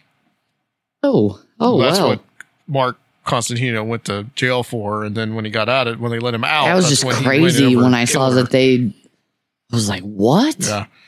But apparently, if you hear some of the stuff they've talked about on Darkness Radio, just how she was very abusive towards him and probably was a very codependent, a very toxic relationship. And I'll tell you what, I feel sorry for the guy that male domestic violence is not talked about enough in this country. Yeah. It really isn't. I know people personally. Domestic violence towards men? Yeah. From women? Yeah. Yeah. Yeah. It's, people don't talk about it. And we know somebody personally. We're not going to name names, but, it's just crazy, to find out that that's happening to somebody. And I'm a girl, so I don't know, but I can imagine there's a lot of like masculinity involved there. And that's why you don't want to say anything. And it's on a certain level embarrassing, which it shouldn't be. I mean, nobody has their right to put their hands on you. So speaking of domestic violence, let's talk about Donald Trump. Nice segue. Yeah, nice segue, Adam. I don't know exactly what kind of domestic violence, maybe for the country. I don't think he beats anybody. I think he's just a crappy person all around. To everybody. I wanted to talk a little bit about when he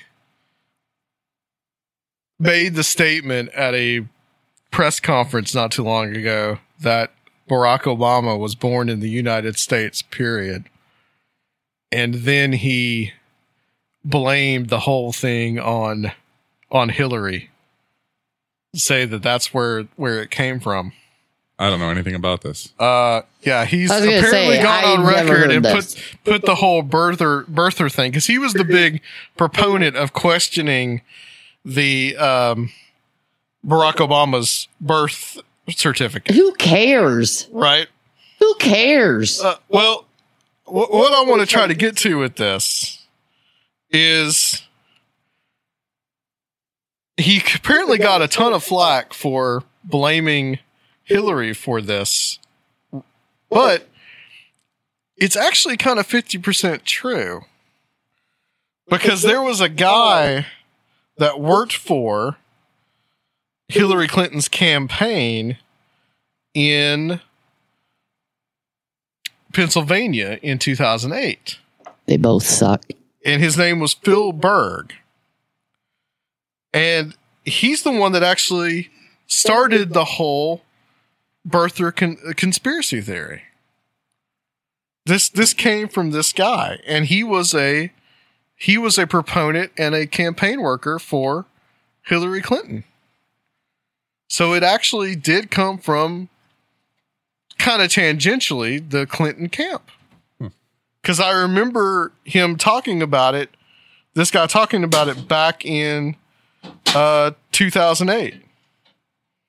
When the whole controversy, or maybe 2009 really, when the whole controversy over his birth certificate started. And this is from, no, I'm good. Thank you. This is from Wikipedia about the lawsuit concerning Barack Obama. Okay. Berg filed a complaint in federal district court on August 21st, 2008 against Democratic Party presidential nominee Senator Barack Obama, the Democratic National Committee, and the Federal Election Commission, alleging that Obama was born actually in Mombasa, Kenya, and that the certification of live birth on Obama's website is a forgery. The court dismissed the complaint as frivolous and not worthy of discussion.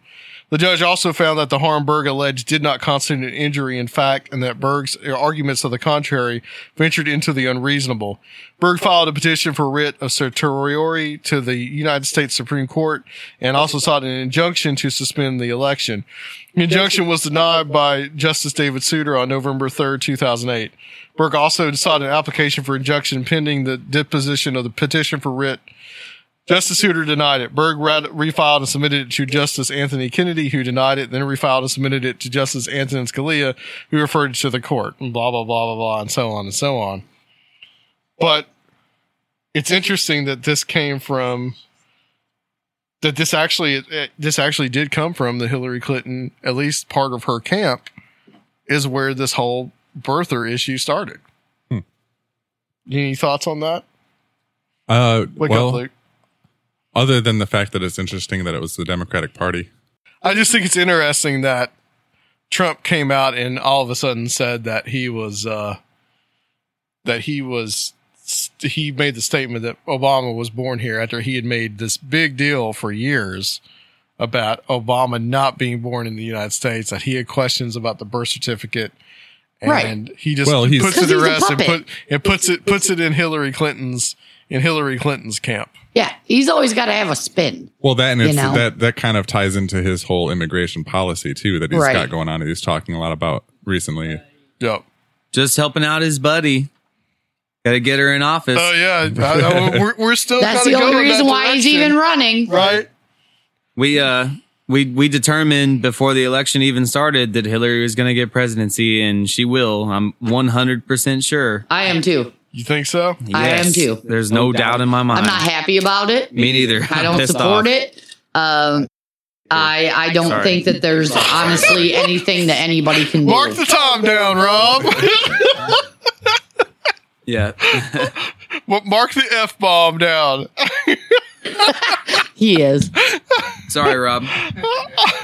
Roberino. You did it. You dropped the F-bomb. Yeah, I'm the one that's always... I was like, did I drop an F-bomb? Well, I don't even remember. I say it like 2,000 times a day. I literally didn't even know if I dropped it or not. I felt bad for a second. I was like, oh, well, it was probably me. It was you. Just do what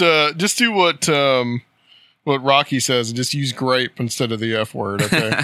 Graping. You can do that. You're graping, idiot. So I don't know. I just thought that was, no, it's the whole thing is complete. It's all complete chaos. We don't have a choice.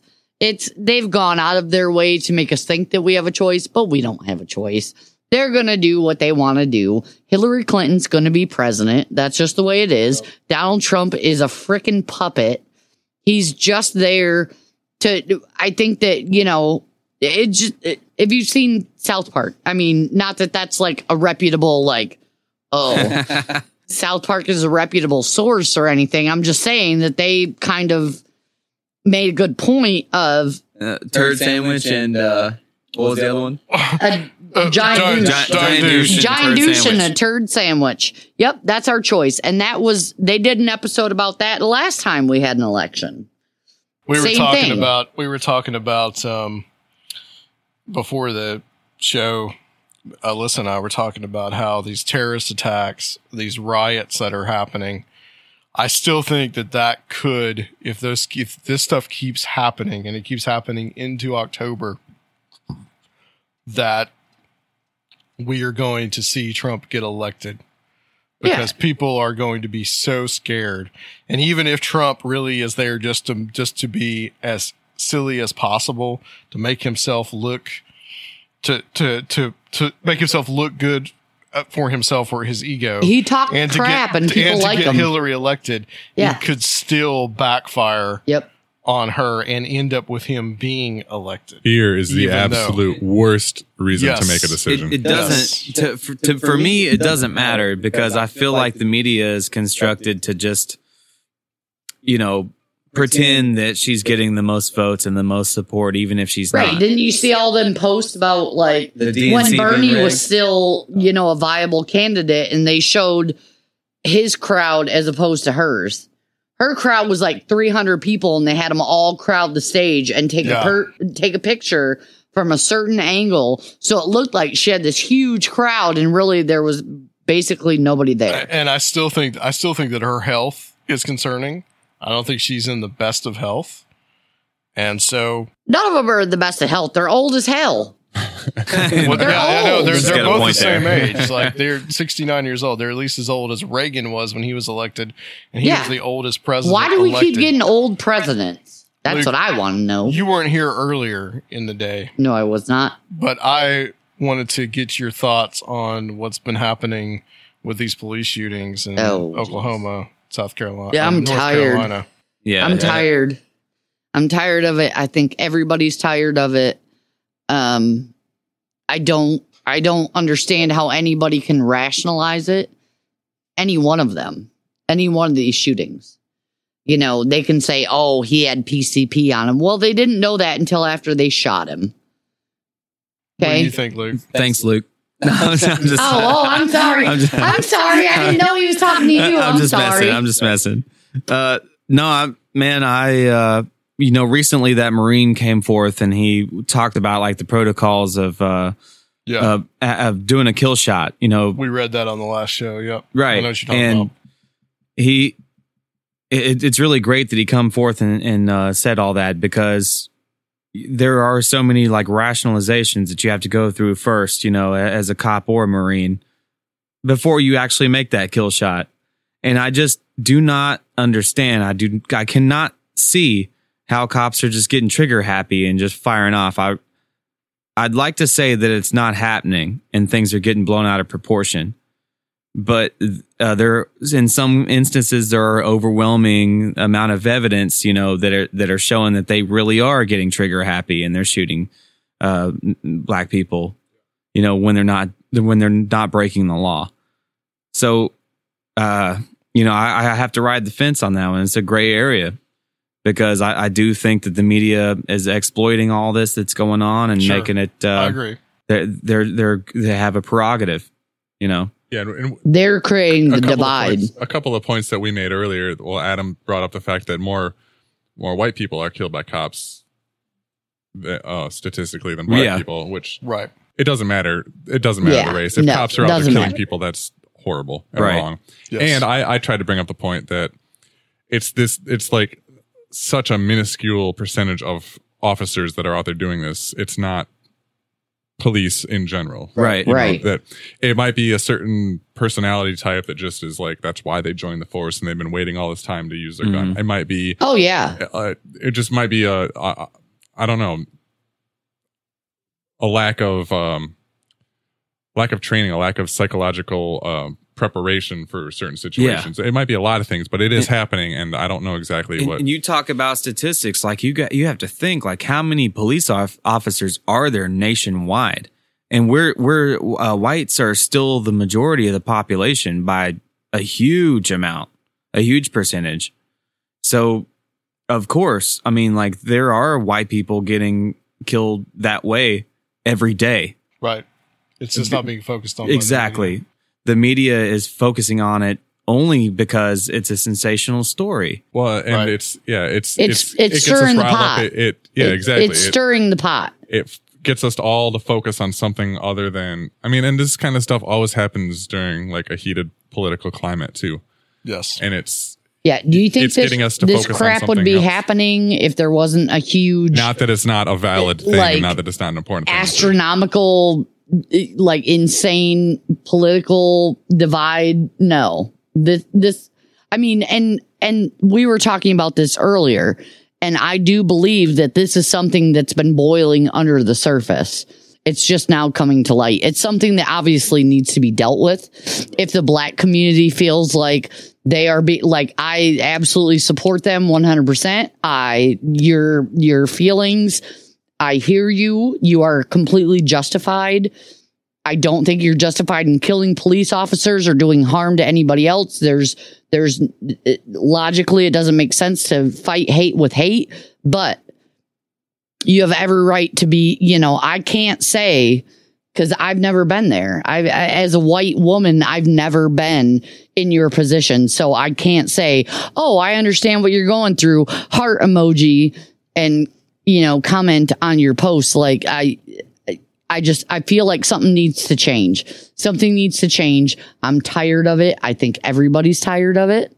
And I would like to encourage everybody to go and look up a phenomenal, very intelligent researcher, someone who has dedicated their entire life to the study of racism. Her name is Jane Elliott.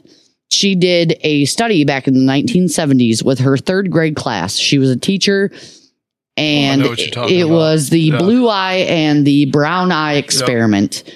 And she divided everybody up in the class by blue eyes and brown eyes. She put a collar, not a collar like a dog collar, but, like a color. She put a flag on everybody.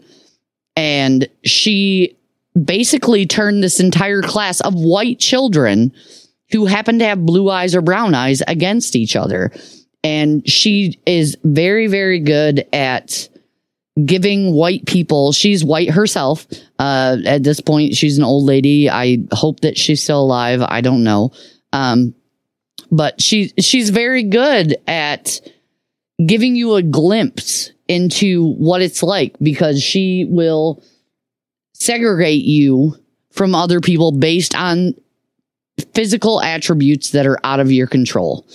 And it really makes you think. And one of the videos that I saw on YouTube, you can look it up. It's only a minute long. It's called The White Fear. And basically she talks about what I've been saying for years. White people are afraid of becoming the minority. Guess what? We are the minority. When you become the smaller group, you become the minority. Well, we're still. We talk about black people and brown people and Hispanic people and mixed people. We talk about all of them and we group them in this, in this group of minority. They are not the minority anymore. We're the minority. And white people are scared of becoming, quote unquote, the minority. I agree that there is a fear that to become the minority, but white people are still in the majority. That's what Luke was saying. When we're talking areas. Sure, absolutely. But overall, for the whole country, whites are still a majority for the whole country. Now, I do agree that there is a fear that will happen, and that fear will drive a lot of irrationality. Mm-hmm. I will agree with that. That is the white fear. Something that I want to read. I thought this was interesting. Remember a few shows ago, back in July, we talked about Philando Castile's uncle. Ugh. Yeah. And Philando Castile. I dissected his little Masonic call out about the lion's paw and the widow's son. And Tracy Twyman, who we had on last year, we talked about her book, Clock Shavings, which is one of my favorite interviews. I need to get Tracy back on the show. But we talked about that, and she has some other things that she has caught that deal with some Masonic imagery in the Black Lives Matter movement. And I thought this was interesting. This is Black Lives Matter, Freemasons, and the Widow's Son. I can't help but notice that there seem to be a lot of connections between the causes embraced by Black Lives Matter and Masonic ritual symbolism. For instance, the hands up, don't shoot hand signal, originally associated with the movement, is nothing less than the grand hailing sign of distress used by Freemasons to surreptitiously call for help from other Freemasons. Oh, for Pete's sake. Okay, well, listen what she says. All right, here, all right. The signal is supposed to be made while saying, "Oh Lord, my God, is there no help for a widow's son?" This is supposed to be a reference to the mourning of the death of Hiram Abiff, the architect of Solomon's temple, who was murdered by his apprentices, according to the lore Masonic ritual. Here, Clarence Castile, the uncle of Philandro Castile, shot by police, can be heard repeating this phrase during an interview on CNN. And then she has the video posted here, which we played that. He also references another aspect of the ritual by saying, "We've got to hold on by the strong grip of the lion's paw." This refers to the lion's paw, a special handshake or grip used during the Hiram Abiff ritual when the dead man is being raised from the grave. According to Masonic author Manly P. Hall, this mimics Egyptian rituals regarding the resurrection of Osiris.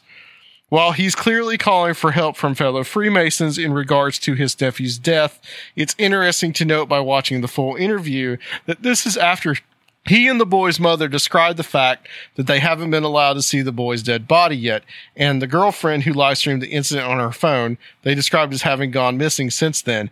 At 4 minutes, 54 seconds of that video, Clarence Castile can also be seen making the Masonic sign of horror, placing his hand over his face, mimicking the gesture allegedly made by the person who first discovered Hiram Abiff's dead body. In this video, which I made when I was in college, and Masonic handshakes and signals are demonstrated to the best of our ability, based on descriptions from a book, you can see the sign of horror at 1 minute 24 in the lion's paw. Beyonce, whose husband Jay-Z flaunts Masonic symbolism in his personally designed Rockaware line of clothes, performed a BLM-themed show during halftime of the Super Bowl in February. The song was called Formation. Now all across the country, football players are kneeling during the national anthem in a formation, looking just like Freemasons in a ritual, kneeling around the body of the widow's son, Hiram Abiff. Prince Hall, a black-oriented Masonic lodge system, does seem to be quite active at the BLM protests, and Black Lives Matters have been heavily funded by George Soros. Make of that what you will. Now, what I found intriguing about this article is two things. Well, three things, one of which we've already covered, which is the widow's son and the lion's paw reference. Right. Then the picture of Clarence Castile placing his hand over his face, which is also another Masonic call of distress. And I also find it interesting that these football players, when they are quote unquote taking the knee, this whole started with Colin Kaepernick protesting the national anthem. Now you've got several football players in the NFL and college and now in high school that are doing this as well. They're actually kneeling on one knee, and one knee they have their hands on, so the knees are opposite. Well, there's a picture that she puts here where you have Freemasons gathered around around the supposed initiate, and they are doing the exact same thing. Now, this all seems kind of far-fetched, but when you think about it a little bit, when he made this call out, this was in July, football season had not started yet. Was he calling to his brothers in Black Freemasonry? It's not too far of a stretch to think about these NFL players. They all have to go to college. They all have college educations. They all play for college teams. Therefore, in college, they are probably all in black fraternities. Black fraternities are heavily steeped in Masonic imagery. So it's not a far stretch that they would hear this call and they would replicate this Masonic imagery out on the field. Right. I think that's entirely plausible. Okay. But what does it matter? I totally get where you're coming from. Let me tell you what my little where I feel a little strange about this is that I understand, his what was his uncle's name? Clarence Castile. Clarence Castile. I understand. I mean, that's an obvious call to fellow Masons. Like that's straight out of the book. That's how you do it.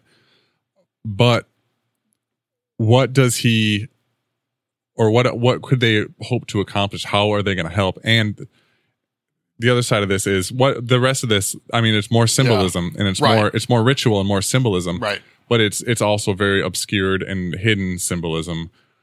So it's again not helping. It's another cry for it. It's like a cry to help. Yeah. That sent on to another. It's like lighting torch towers that are just being sent down the line. Like, who are they trying to get to help if it's not? Yeah. Well, I think it was probably interpreted as a certain way by some of these players that were in these black fraternities and this Masonic. They're just picking up the cry for help. They're just picking it up. And right. So you have a bunch of black athletes who are taking a knee. What is it hurting? You know, Masonic Masons have been around for thousands of years. You know what? If that's what he felt he needed to do, or if that's how he comforted himself by surrounding himself with his Masonic buddies, you know what?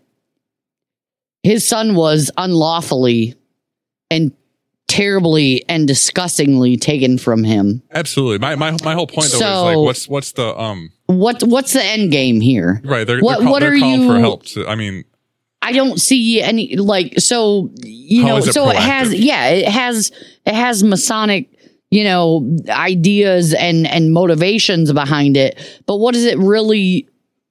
It's not hurting anything.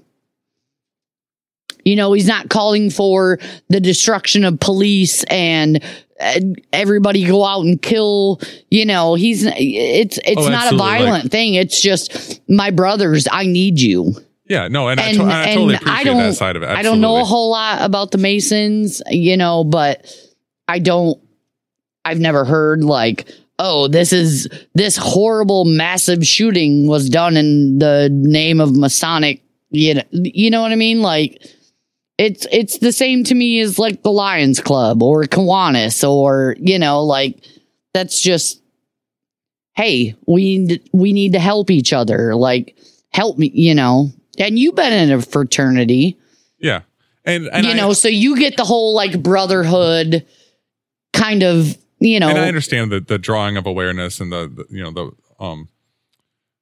pointing out that there's a situation that needs to be addressed and, calling to anyone else who might be sympathetic to your cause. But so far, that's all that it is. Like we need solutions, not just more, I don't know, symbolic representations of whatever. Right. But at the time, his father or his uncle was just, like pleading to anybody. Right. And if they're a part of the Masons, whatever. I mean, it's not illegal to be a Mason. And I just, the whole thing just disgusts me. That Philandro Castile, that was, this crap's been going on for decades, but that was so blatant. If people didn't see that and wake up and be like, enough is enough, then, I'm sorry, but that's just disgusting on any level. There was a 4-year-old kid in the back seat. That bullet could have ricocheted. It could have missed. That's just, I don't even want to think about how terrible it could have been. And if he's calling out to Masons to help him, because that's his safety net, that's his brotherhood. They're not hurting anybody. I don't have a problem with it, Yeah, I don't have a problem with it either. No. I just find it interesting that those links are there. Yeah, for sure. Yeah. I'm trying to figure out what they want their fellow Masons to help accomplish other than spreading awareness. Right. Luke, what do you think? I'm just with Rob. I don't really have much input on that because it probably helped in getting more awareness and having them join in on the protests and stuff like that. And a call for help. Yeah, I could definitely see that as being realistic. It's interesting too that we see this secret society network in action. Yeah, that's how it works. Right. That's how it's supposed to work. That is really neat. Yeah, right. So that is everybody knows about the Masons, but nobody's seen the Masons really take action and be from an academic viewpoint, I think, sociological viewpoint, and gather and and take up for each other, and that's what it's supposed to be. I was in Thornton's the other day, just getting a drink and something to eat, and as I'm standing in line, I'm going to try to say this in the least like racist sounding way possible. You good? I'm not trying to sound racist at all, but the black cashier and the black girl working in the store were speaking in a way that I couldn't even understand what they were talking about. They were talking about like one of the guys that like walked in the store, and I don't know if they were saying that he was attractive or not, but they have like such different lingo, like I couldn't even understand or interpret like what they were saying, and it was just crazy to me. Like I was like, wow, you're just not very hip, Luke. That's all. You didn't even know. Yeah. I was thinking like, so did they find him attractive, or did they find this guy like repulsive? You were confused by which one it was. Yeah. They were talking like that so that you didn't understand. Exactly. Good point, Alyssa. I want to end the show with a snippet from an email that I got from a listener. Is this a positive story? Great. It is positive. He really enjoys the show. But he has something really good to say about our co-host, Mr. Luke here. That's rare. He says in the PS, he says, screw all the people that hate on Luke. Yeah. Sure, he says some seriously dumb shit sometimes, but far more often, in my opinion, he has something positive to contribute. And no matter what, he gets at least one laugh out loud from me when he actually joins you guys. Long live Mr. Skyrider. All right. So you have fans out there, sir. You should feel privileged. My third fan now? Right on. At least you're third or fourth. If my mom had internet, she'd be a fan too. So hey, my mom's a fan. We'll just go ahead and include her in as number 4. I want to know where all these haters are posting stuff. I've never heard anything negative. Well, I think they're talking about when Luke said redneck, the whole big redneck. Yeah. Oh, I'm sure I'm going to have some haters. My name is Alyssa Gibson. My address is... No address. Please send your hate mail here directly. People live here. All right. I think we're going to call it. Thank you, guys. That was a good hour of non-guest episode. Thanks for putting up with me, boys. You're welcome, Alyssa. You're always welcome have something for being to contribute. Here. and Luke, why don't you take us out with some seriously dumb shit? Do it. Now. Loving you. It's easy because your boobs are nice. All right, guys. Next time hopefully we will have Sarah Soderlund coming on. I got next month is going to be it's going to be Halloween month, and we're gonna talk about all supernatural stuff. We got Sarah Soderlund. I have and Steve Stockton so far, and Tom Dunn. We're gonna have on in the middle of the month to talk about his documentary Detestable, which is about satanic ritual abuse. So I think that's appropriate for Halloween as well. So I wonder if Aleister Crowley will come up. Aleister Crowley should come up. You need to have that Ozzy Osbourne ready for us. So just play it real quick, just for everybody. Yes. I don't have the trigger. Come on, producer Rob. And hopefully I'm going to get one. Hopefully I'm going to get one more guest in there so we can fill up the entire month with all paranormal stuff. Get back to the normal part of Conspiranormal. Join us next time for more of Luke's seriously dumb shit on Conspiranormal. Itchy some.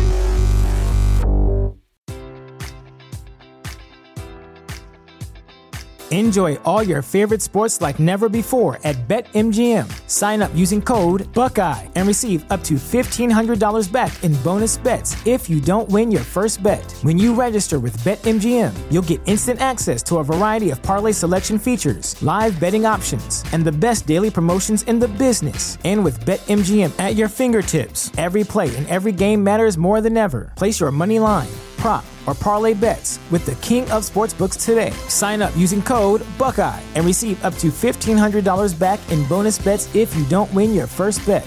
BetMGM and GameSense remind you to play responsibly. 21 plus and present in Ohio, subject to eligibility requirements. Rewards are non-withdrawable bonus bets that expire in 7 days. Gambling problem? Call 1-800-GAMBLER in partnership with MGM Northfield Park.